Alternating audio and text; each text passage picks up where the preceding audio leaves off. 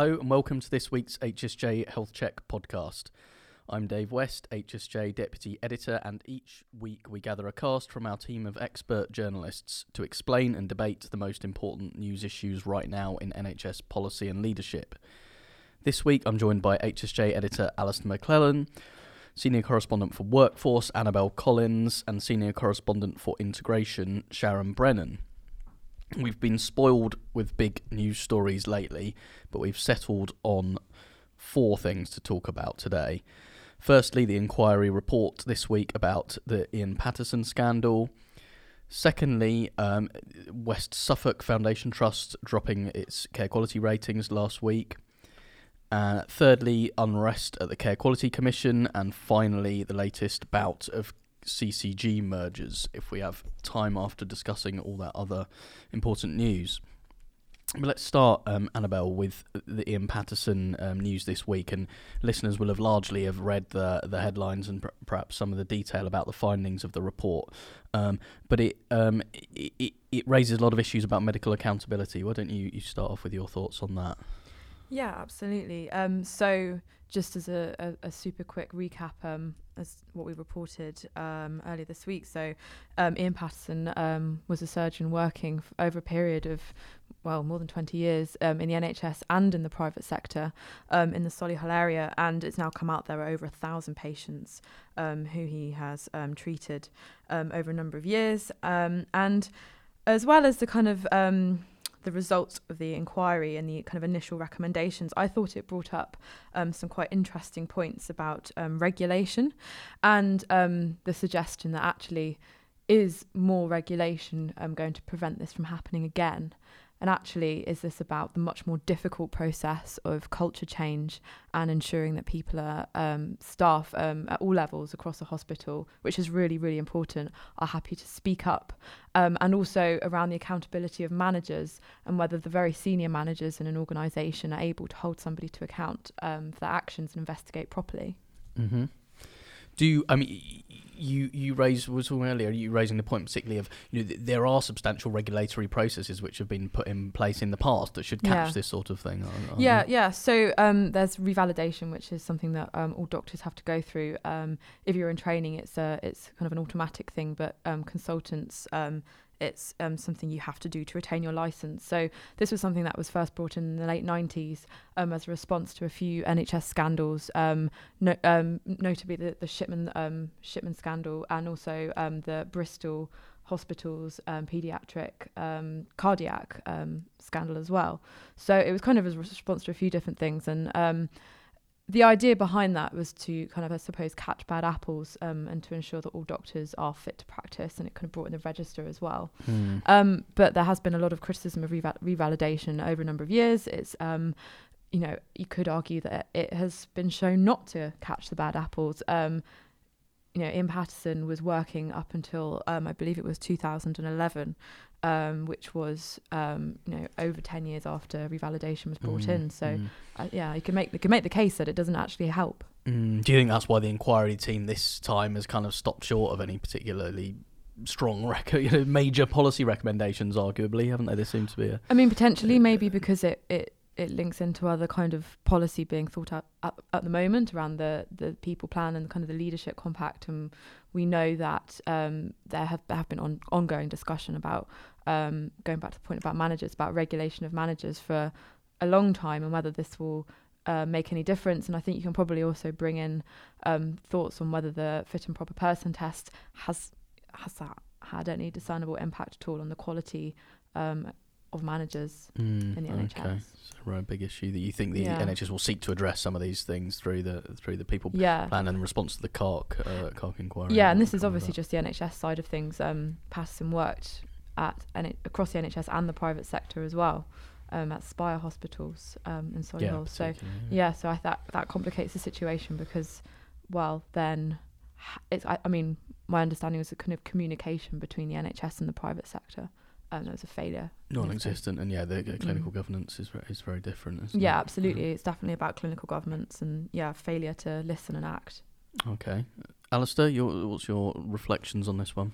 Well, I've been thinking about Paterson a lot and how the NHS reacts to terrible care failings like this. I'm also at the same time have finally got round to reading Black Swan by Nassim Nicholas Taleb, which is the impact of highly improbable events.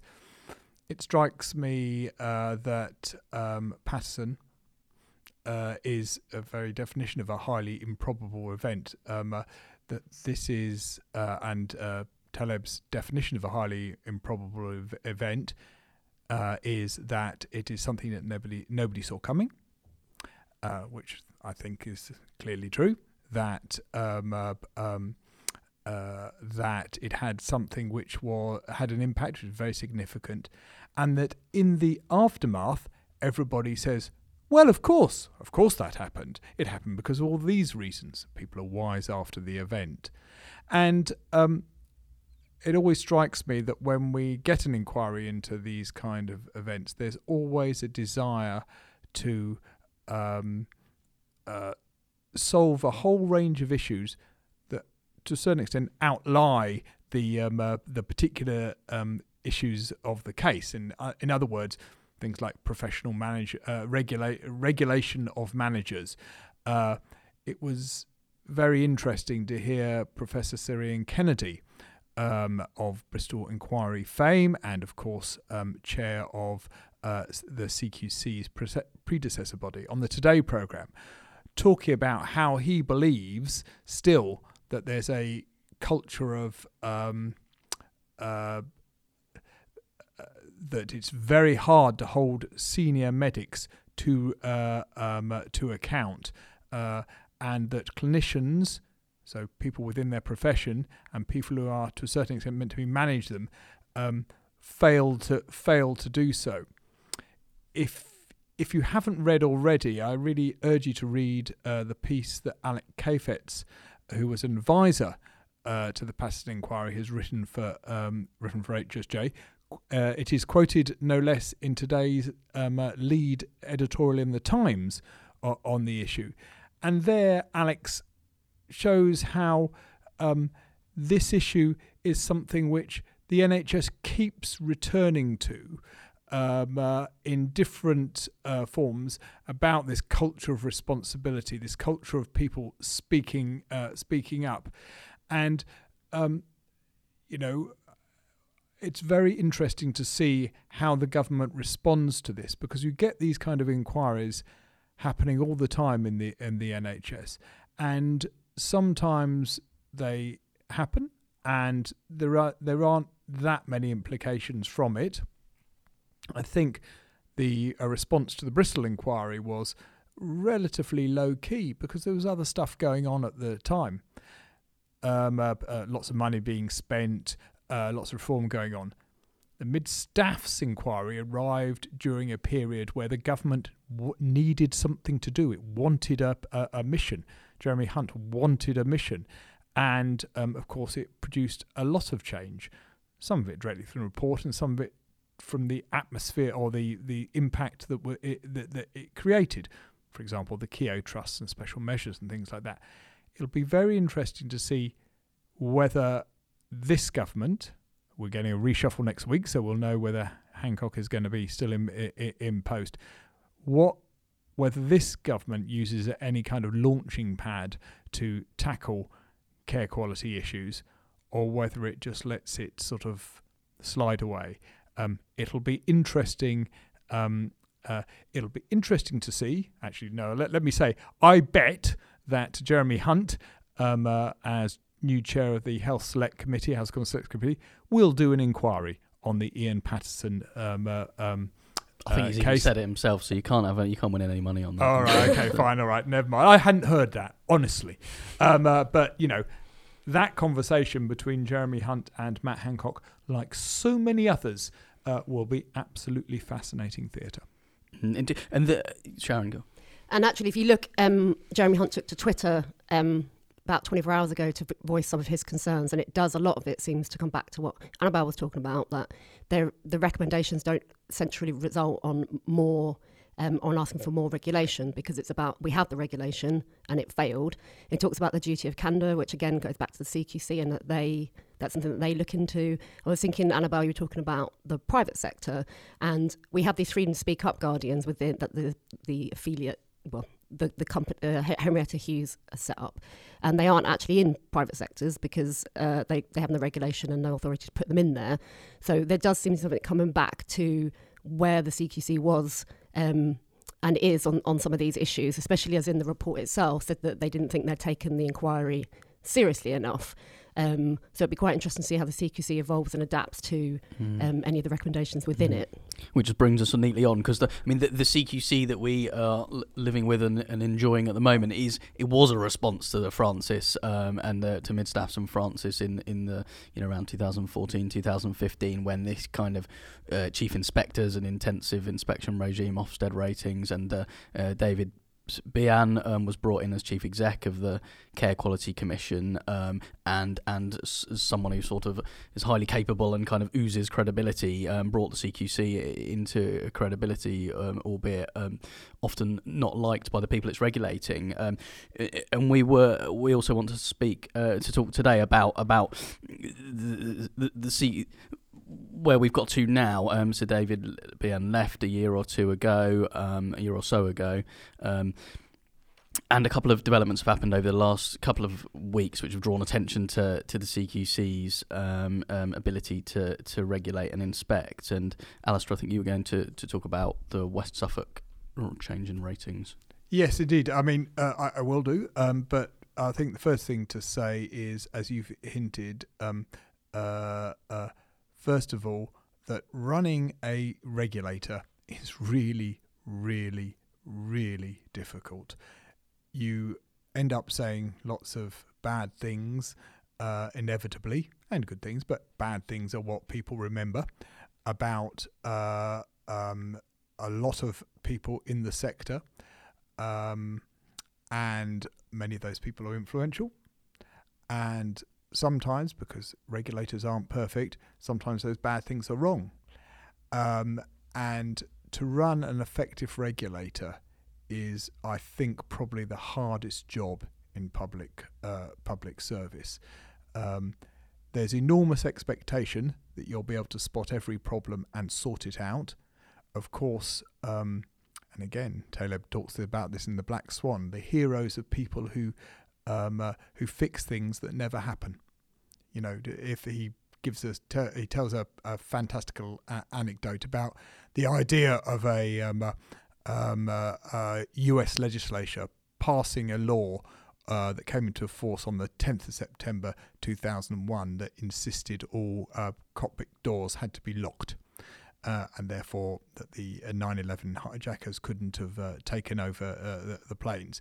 And he tells the story about how this legislation would have been passed, and it was a load of people complained about it because it made life harder for airline staff, etc.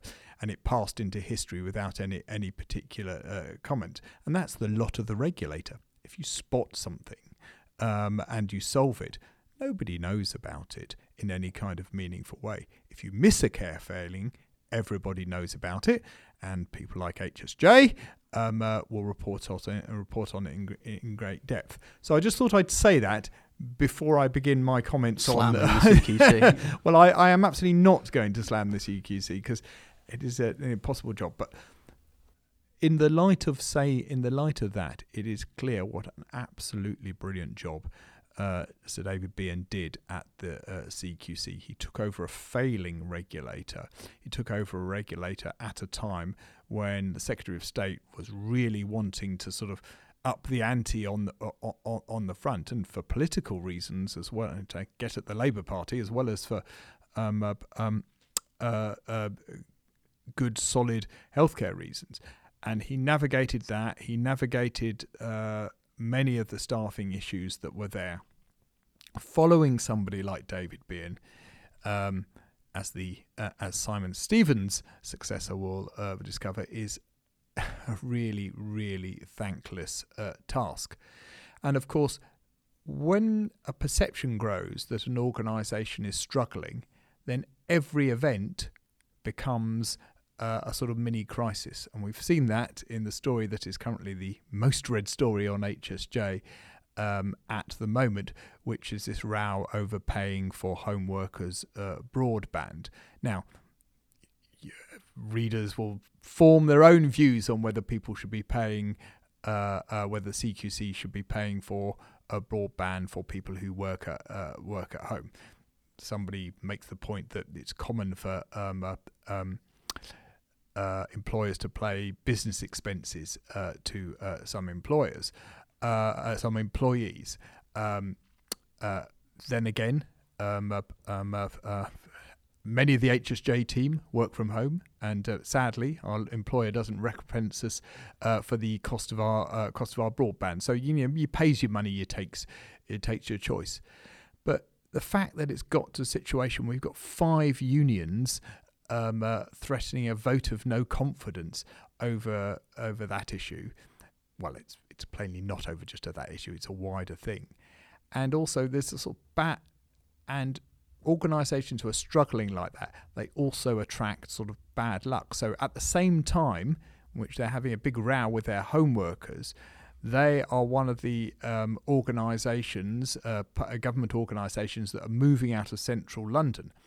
In this case, only as far as Stratford in East London, near the Olympic Park.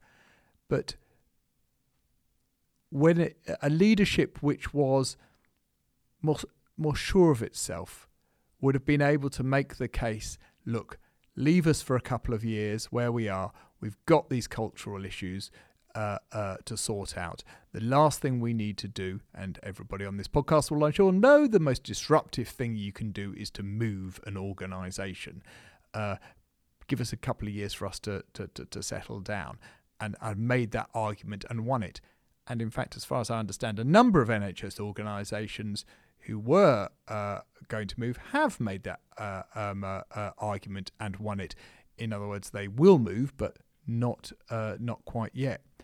Now, that internal stuff going on is a huge time sink, and it means that the day job sometimes gets neglected. Now, I'm not saying for 1 second that CQC inspections and other work is degrading in a noticeable way, but it's inevitably going to take people's time and attention away from it.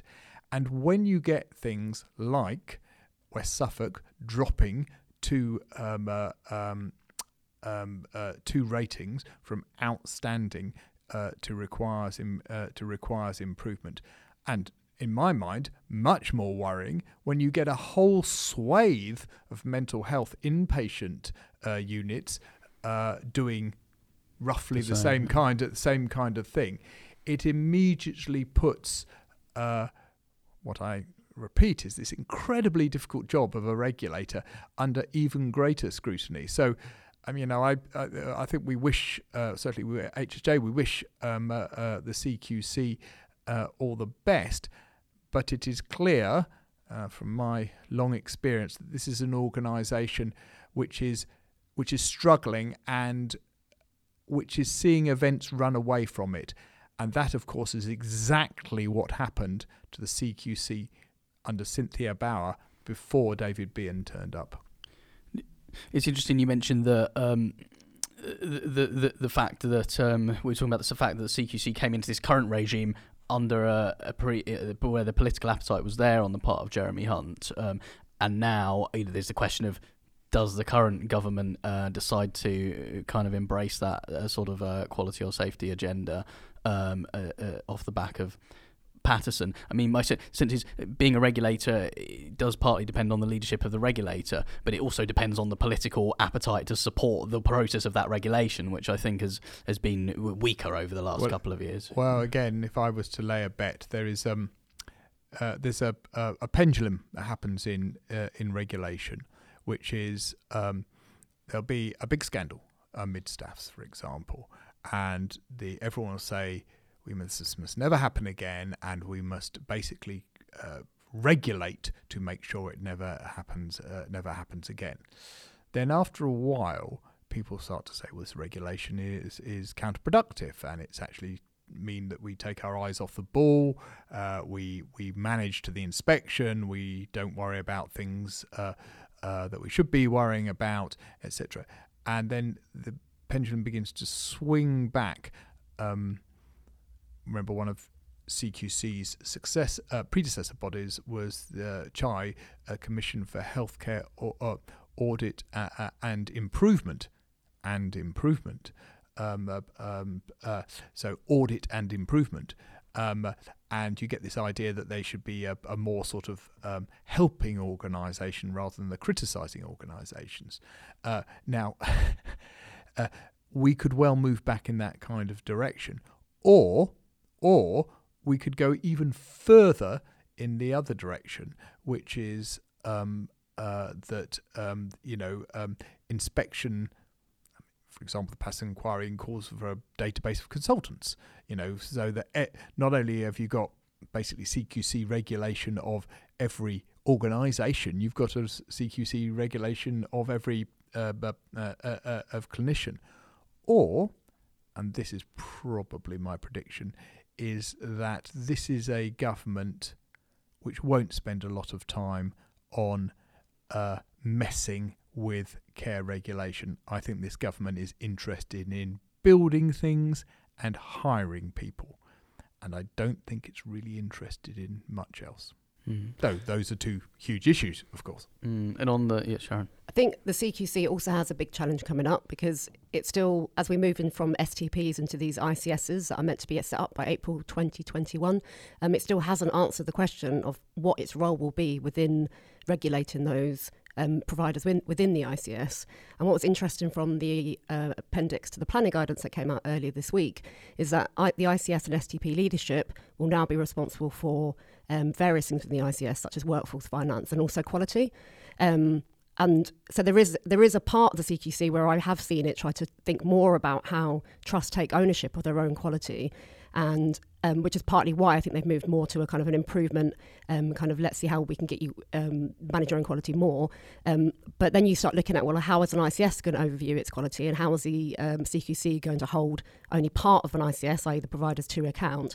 And you could imagine more care issues going unnoticed, because an ICS will end up having to look after its entire patch, and no one has quite worked out how they want to do that, or how that will be regulated, especially in a scenario where your CCGs and your providers are meant to be working closer together, and obviously the CQC only looks at providers.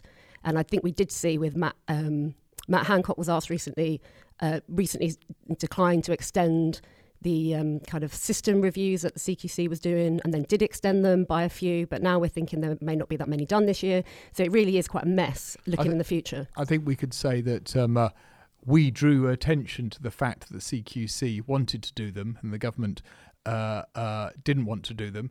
And once we had indeed drawn attention to it, they suddenly happened. So they were they didn't. But they suddenly said, declared they would happen. But since then, again, I mean, the attention immediately goes away from the. You spoiled my story, Dave. Well, obviously, now we've mentioned it on the podcast. I'm sure inspectors will be dispatched to health care system near you. Well, just if I may usurp your role as chair and just mention that, this is a clear link to CCG mergers, in that the question of governance and how you ensure quality in an integrated care system is one of the hugely long list of issues that has to be reviewed, just as whether or not you indeed get a single CCG for each SDP. Sharon. So we have published a map this week. Apologies for those that saw some of the countries outlined in German. We're not quite sure how that happened, but it has been rectified. And the map shows that the CCG... We haven't revealed some great conspiracy series to sell the NHS to the Germans. Although they won that big 2.5 billion contract, haven't they, the Germans? Oh my God, it started. The German takeover of the NHS has started. You heard it here first. So the map shows the CCGs that will be merging in April. And we will go down from 191 to 135, which is about a 29% cut. Interestingly, that is lower than the number of PCTs we had in 2006. So Alistair talked about pendulums, and I think when it comes to commissioner sizes, we're going back to where we were over a decade before. We're seeing some interesting things. So some of the mergers are being pushed through good governance. Surrey Heartlands merger is going to include 4 CCGs, and obviously they're an outstanding ICS. We're seeing some mergers such as Kent and Medway, which is 8 CCGs, which are coming together, but those CCGs still aren't actually working that well together. They still have internal issues and conflicts. So they'll come together under one leader, but how they will work in future together is still to be resolved.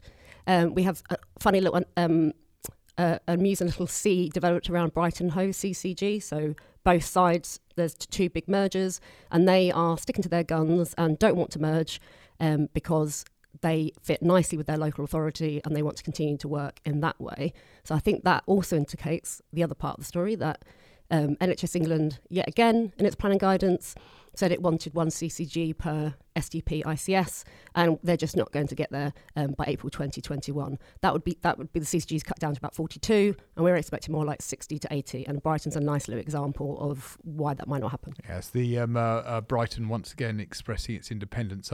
What do you think? Tower Hamlets might be another one that would fight long and hard for its. For its independence. I think they've lost this time. London seems to have rolled over for a change, so which in fact means we're going to get commissioners bigger than pretty much ever for a very long time in the NHS in London. Whatever commissioners is going to mean in the future. Yeah, but I think it's an interesting question for Sharon. Whether it's an opportunity to actually all the talk is of abolishing the purchaser provider split, and therefore there is no real commissioning job, and so it's going to be hard for these new big CCGs to find themselves a role. But I wonder if actually the chances of a bill of that. Excitingly, there is a prospect of a kind of potentially of legislation actually scrapping the purchaser provider split. But I think more likely is they ain't going to get around to doing something like that, the government. So I wonder if there is a potential to build actually capable commissioners on a big enough patch that actually they will be useful, will be able to do something. So the more ICS leaders I talk to, the issue about keeping grit in the system, which Julia Woods talked about in her interview with us, keeps coming up. So even if the purchaser provider split was abolished, there's still concern about how commissioners then hold providers maybe working as an alliance to account to deliver bigger contracts. So I think that also is a question that if legislation goes ahead and it's been mooted potentially for autumn, how you the proposed legislation won't abolish CCGs. They will still be there. Yeah. So Alistair, you go ahead. Well, it is absolutely fascinating because I think there's a sort of view that in fact, I know there's a view that care integration is a good idea. So let's go towards it, and we'll work out how we sort out the sort of financial flows, which is effectively what commissioning is, which resources get spent on what areas of operation. We'll sort that out as we go along. One of my favourite games is when I'm talking to a senior healthcare leader, I ask them, what kind of system the NHS will have in 3 to 5 years, and they always, and I stress always, give me a slightly different answer. So the last one I had breakfast with a very senior person on Monday, and they said, we're moving to a hybrid market system. Like what we have. Yeah, well, in other words, like what we have, but just watered down a bit. So there's sort of the less sort of mandatory element to it. And Dave, I believe that I'm right in saying that in the legislative proposals prepared by NHS England, there is talk of some kind of like 1990s. Though it doesn't say 1990s, but sort of best value test and things. In other words... Yeah. The most dramatic thing in the legislation is not a restructure.